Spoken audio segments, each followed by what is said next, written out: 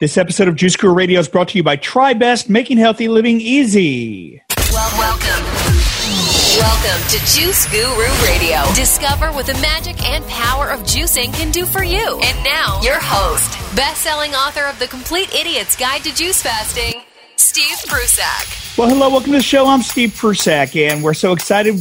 When life gets crazy, can you keep your cool?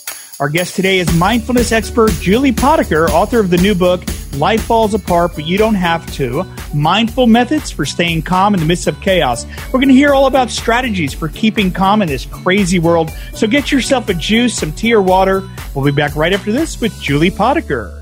Did you know you can make a great living in the hottest new business trend today? The Juice Guru Certification Program is the world's first online course to give you the knowledge and marketing skills to excel as a juicing coach and start making money in no time. Find out more at juicecoachtraining.com.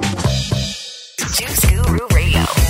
And welcome back to the show. Hello, it's so great to be with you. I've got Julie Potiker here. Again, her new book, Life Falls Apart, But You Don't Have to. We're going to have links for that up at Juice Guru Radio. Her website, mindfulmethodsforlife.com. We'll have links for that under the show notes, and that's where it's all going down. Let's look at the show right now. Julie Potiker. Hey there, Steve. Hey, Julie. Life's crazy. It certainly is, and it just seems to be getting crazier. Is that a trend? Is that what's going on? Take us back. What got you into the kind of work you're doing? Because your story is pretty extraordinary.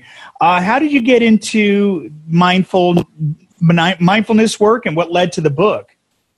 So it's interesting that you think my story's extraordinary, because what I find is that most people that get into the personal growth business do so because of their own personal crisis, and that's certainly true for me.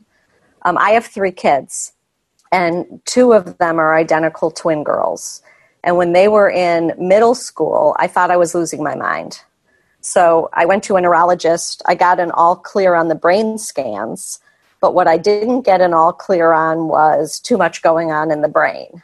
And so he recommended mindfulness-based stress reduction, which is a super solid old curriculum. Jon Kabat-Zinn, 40 years old, this curriculum, been studied up, down, sideways. And I took it, and I was like, whoa, there is seriously something to this stuff. And because I was skeptical, and I'm trained as an attorney, and I practiced as an attorney when before the twins were born, when my son was a baby, I got into the neuroscience. And then I started taking those classes. And then I rewired my brain. And then I became a teacher.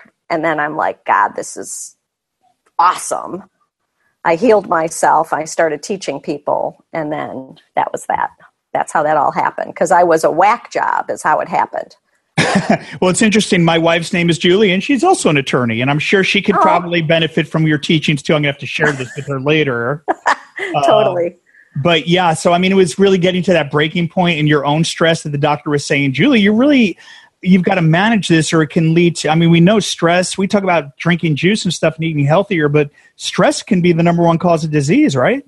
Yeah, I was so stressed out that the wrong words came out of my mouth all the time. I'd say cappuccino instead of cappuccino, or imaginal instead of magical. So that's why I thought I had a brain tumor. Literally, the wrong words came out of my mouth. Like I'd think one word and say something else. I was that stressed out. I also was clinically depressed. Wow. I could see why they would think that's something to do with a neurological injury. If the wrong words come out. So let's talk about, because in the book you talk about unhooking your parenting so you can be more in touch with your own happiness. What do you mean by that? So there's this sentence, like you're only as happy as your least happy child. People say that all the time. Have you ever heard that? Yeah, I've heard that. So I haven't heard it, but I have to be honest, I haven't heard that in a long time. Okay, so originally I wrote in the book, the person that said that is either an idiot or a masochist. And my editor took it out. She said, you can't say that. People actually say that. You don't want to offend anyone. So I changed it in my book to like, if you believe that, you'd be one unhappy cookie. Like I totally, some of my incredible But now you go on interviews and you just say it like it is. Well, hey, I am authentic, but that is some Great. of my massive snarkiness and sarcasm did get wiped out of that first manuscript. So anyway, people used to say that to me all the time. And my kids were dirty, rotten stinkers for a short period of time. They're fantastic now. They're in their 20s. But if I was only as happy as them, I'd be miserable. So I had to figure out how to take care of myself, love myself, fill myself up so that I could manage them. What were some of the tools you implemented and that you're finding most useful to maintain the calm in an otherwise crazy world, which I agree, it seems to be getting crazier? Well, if you live in America, it definitely is, right? Right. So I'd say the number one tool is meditation. And people say, what kind of meditation? It doesn't matter. It doesn't matter whether it's transcendental meditation, guided meditation, loving kindness meditation, Tai Chi, which is movement meditation, or Qigong, which is movement, walking meditation. I don't care what, but you need to stop your brain from ruminating and from worrying.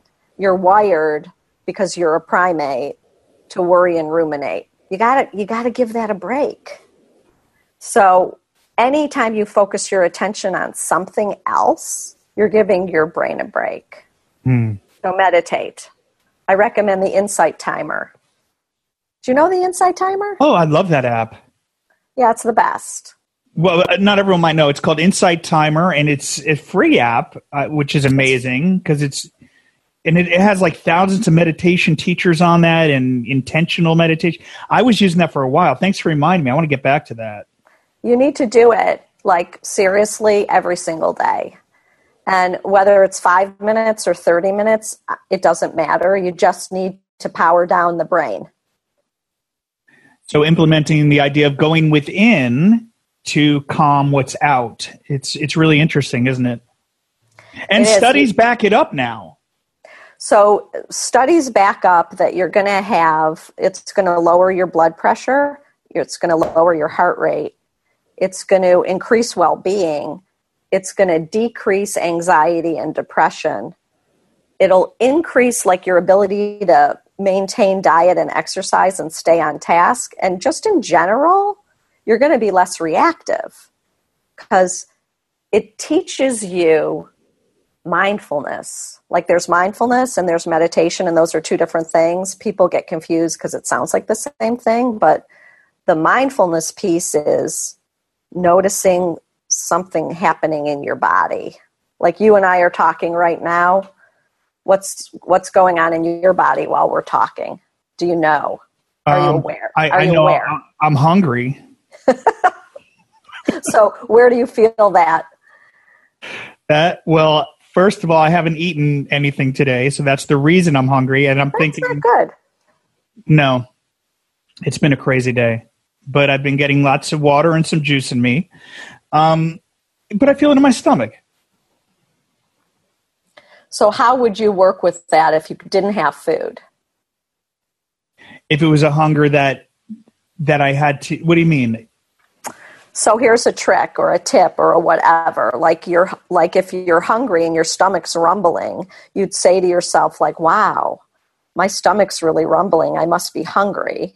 You know, that's noticing what's going on, like recognizing it, like the R in rain, and then allowing it to be there. Well, of course, you've got to allow it to be there. Investigating why it's there. Geez, I haven't eaten all day. I'm having a crazy day. And then nourishing yourself, like, what could I do? Well, I could tell myself, after this interview, I'm going to have a nourishing, whatever it is that nourishes Steve.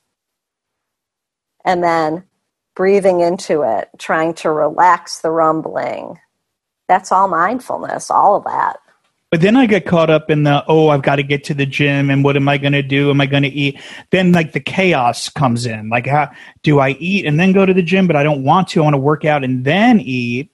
And how do I postpone the hunger? That's the other thing that would go through my head. Well, I think just making a decision will stop all that. You'll just make a decision. Just kind of commit to it. Exactly. And then let it go because you made the decision. Yeah, there can be kind of a chaos in indecision, right? Somebody said, and I can't remember who it is, but just making the decision is so important for brain health. Yes.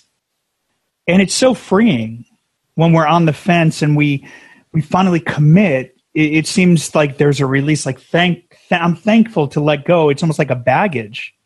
Exactly. You got it. Yeah, that's amazing. Yes, it is. Yeah, and I believe it to be true in my own life, and I experienced it today. So thank you for that, for the confirmation. Welcome. Everything seems to connect right when it should. Now, you talk about being our own BFF and that we need to take care of ourselves more, and we don't.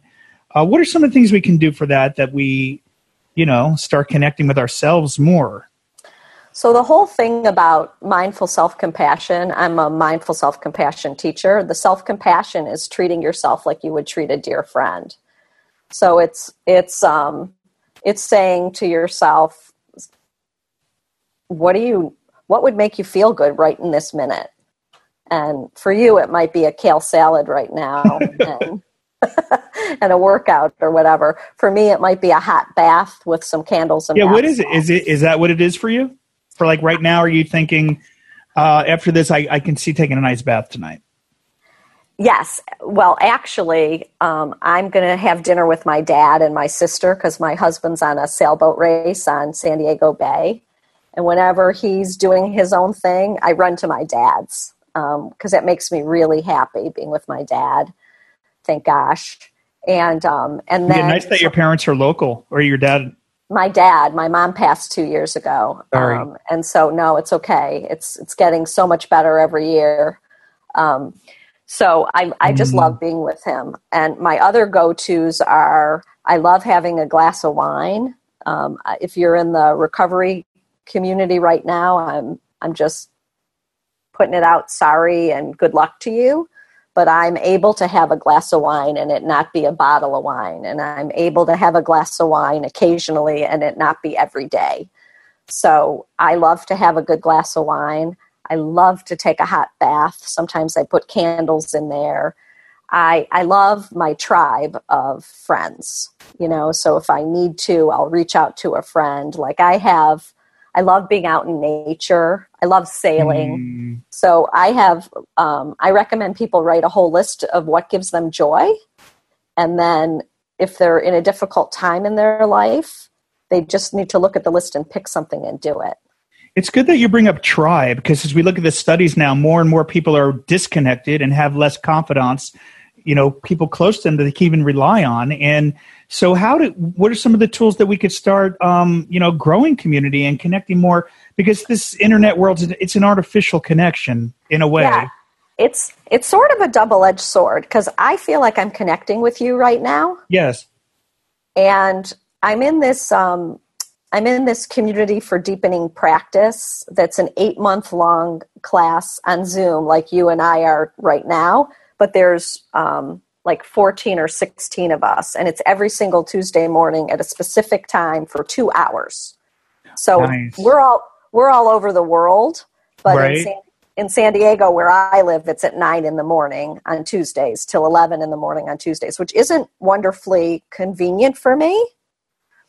And because I've been traveling so much to the Pacific Northwest, I keep missing, like, on and off. I'll miss these classes, and then I'll come back to the class and I'll be like, oh, that was awesome. I'm so happy to see everybody. Like, I had the class, I had it yesterday morning, and I was like, oh my God, it was so great to be with everybody again. And my husband commented, isn't that crazy?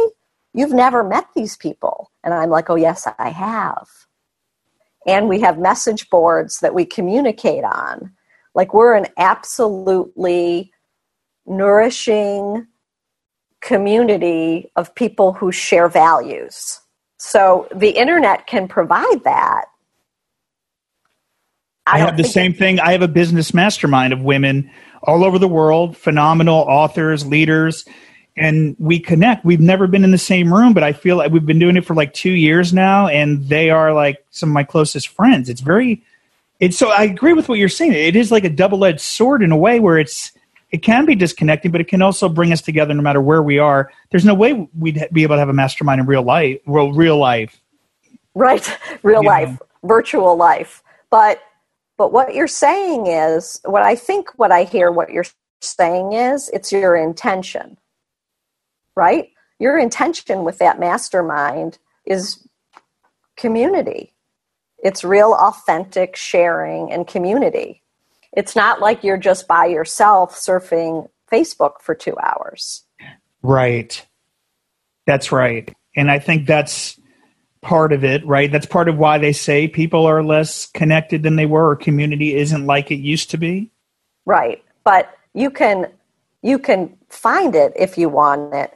I'm going to Bhutan, for crying out loud, for 10 days in October on a mindful self-compassion 10-day tour of Bhutan, like with probably 7 or 12 other human beings. I mean, that's going to be amazing, and we're going to make a tribe. And I only know 2 of the people. The two leaders are 2 colleagues of mine that I happen to adore, and so it's going to be epic. Yeah, experiences are the thing. Now, you also talk about compassion. You know, the bust the bra and getting yourself to bust your bra. You want to talk a little more about that? Yeah. So loving kindness meditation can give you a heart opening feeling where you're almost like it's like you're radiating love out of your chest. And I don't know if you've ever been to like a mindfulness retreat. Have you ever been to a mindfulness retreat, Steve? Yeah, it's been a while, but yeah, I've been to a bunch of different things. So sometimes what will happen is they'll do an exercise where you're sort of walking around and you're not speaking, but you're looking at each other and you're just feeling like love coming out of you to the other people and them to you. You can learn to do that by wishing other people well. Like I can look at you right now and I can say I'll say it out loud, but it would normally be in my head, may you be safe. May you be safe. May you be happy. May you be healthy. May you be as healthy as you can possibly be, and may you live with ease. May you live with ease.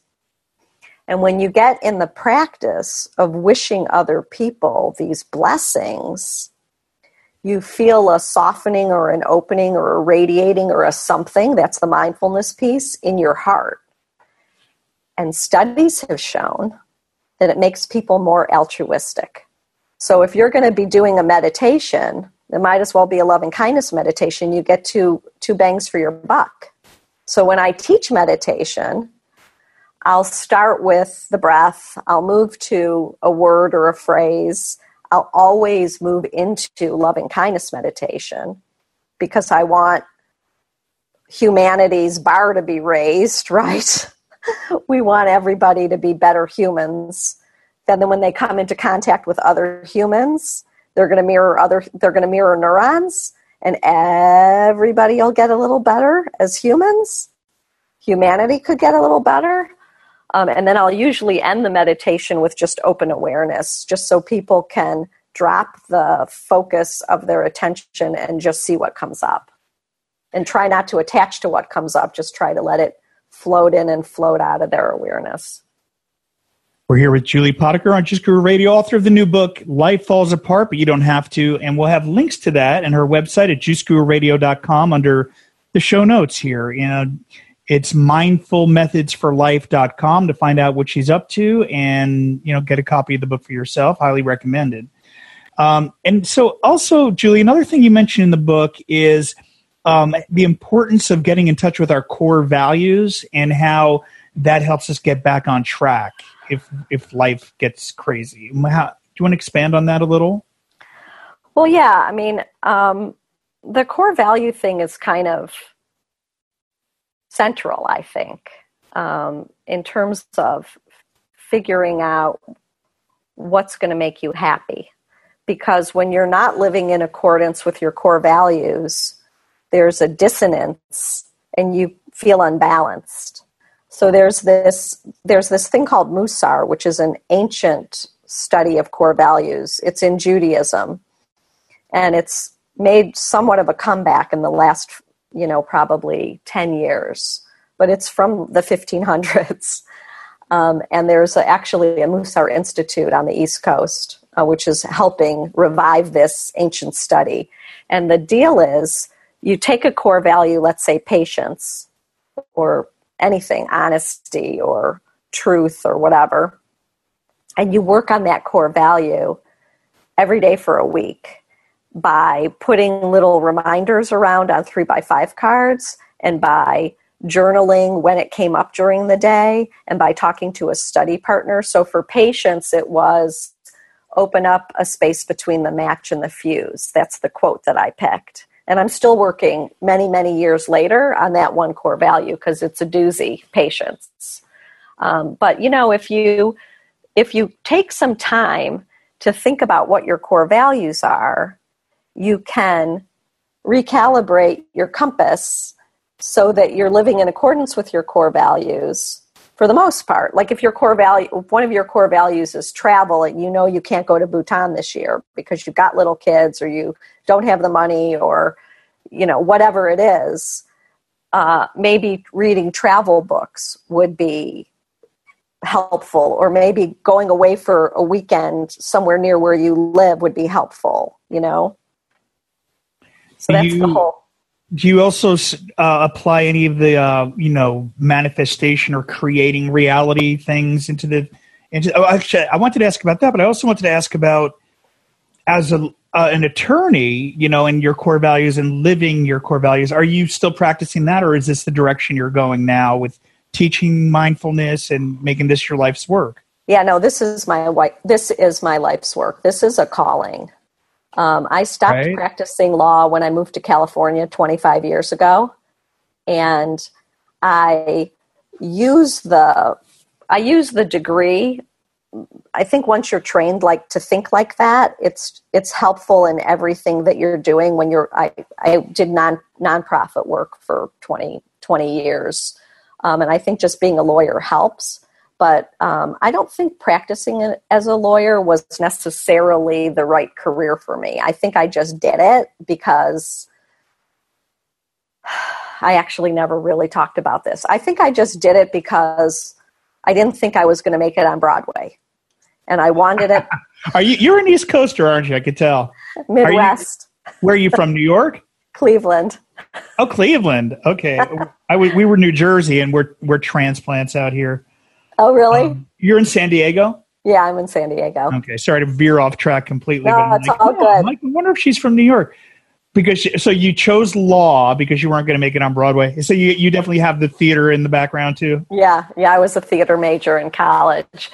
And nice. And I just sort of panicked because I wanted a regular paycheck.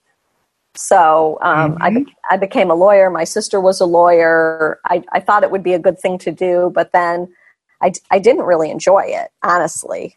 And so it wasn't very hard for me to leave it when we moved to California 25 years ago. I practiced law in Detroit. We lived in Detroit before. So, it all comes full circle. You're living your passion while you get to perform by getting up on stage or getting the message out. And it's still a performance in a way when you think about it. I have to tell you, teaching is the most fun thing in the world for me. It's a ball. And when I do a lecture, like a keynote or whatever, it's the Q&A that's so fun because it's like talking to you. Yeah, and I'm having a really good time here. So what do we say, and getting back to my audience, I know it's like you're listening in on two friends having a conversation, but let me try to stay on track here. But we're having a lot of fun. I know everyone else is too. So for those that say they're too busy for meditation, because I hear that all the time, like, how do I fit it into my day? It's already chaos. And even my wife says that all the time. So what are some fast ways anyone can become more mindful in their life? Okay, I have to say two things about that. The first one is bullshit. You're not too busy to meditate. Okay, I have to call that one out because on Insight Timer, it's like, do you have 0 to 4 minutes? pick a 1-minute meditation just to start practicing it. The second thing is, if you get to a meeting early, sit in your car and pick a meditation and do it. The third thing is if you're working full time, before you get home and before you walk in the door, do a 5-minute meditation. Do the one that Rick Hansen has on Insight Timer called Coming Home to Happiness. I was going to ask, who's your favorite on there? My friend Michael McIntosh does a whole bunch. I love his. Who's your favorite meditation teacher on there? Because I'm going to put the link under the show notes for insighttimer.com so everyone can get this free, awesome app. And who's some of your favorite people to follow on there? I love Tara Brach. I used to, when I was a new meditation teacher, I used to sort of channel her. I love Rick Hansen. I love Chris Germer. It depends, do you want a man's voice or a woman's voice? Do you have any of your meditations up on there? My meditations are just starting to go up on there now. I also have a free podcast, Balanced Mind with Julie Potiker, that's on Android and on iPhone, that has some of my meditations on there. Right. So maybe we can promote you instead of the others. I'm happy to promote everybody.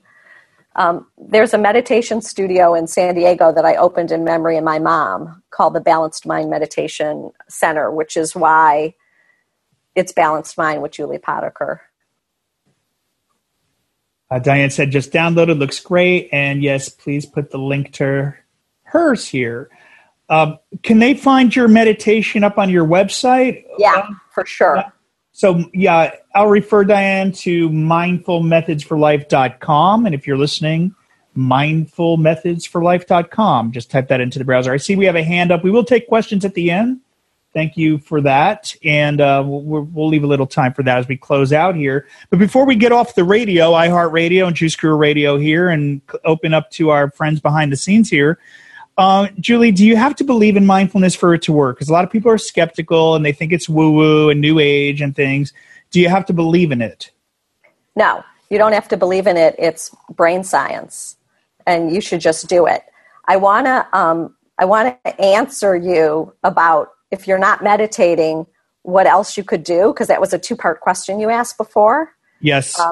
You could do mindfulness in daily life activities. So as long as you're paying attention to what you're doing when you're doing it, you're giving your brain a break.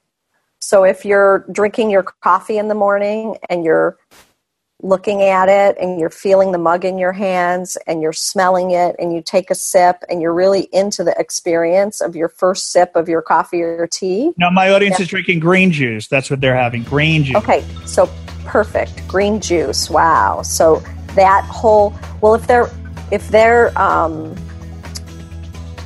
they could probably do the whole thing mindfully. Usually with my coffee, it's like the first sip. You could probably drink your entire juice mindfully. If you're brushing your teeth and you close your eyes to minimize distractions, you could have 2 full minutes of feeling the toothbrush on your teeth, your gums, tasting it, hearing it. That's mindfulness. Walking to your car, like any time you're breaking the worrying and ruminating link, the discursive loop of all of that, that's a mindfulness activity. If you're paying attention to what you're doing when you're doing it, you're giving your brain a break. All of that adds up to time on the cushion. So if you're doing that and you're not meditating, you're still doing good brain health. Even when I'm juicing and I put music on and it becomes a meditation, or when I'm cleaning the juicing, it can be a fun practice. Is that considered mindful too?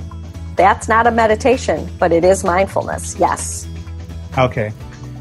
Well, it's Julie Potiker. Julie, thank you again for being on the show. If you can just close out with final words of advice. I think we kind of covered it all here. It's really comprehensive.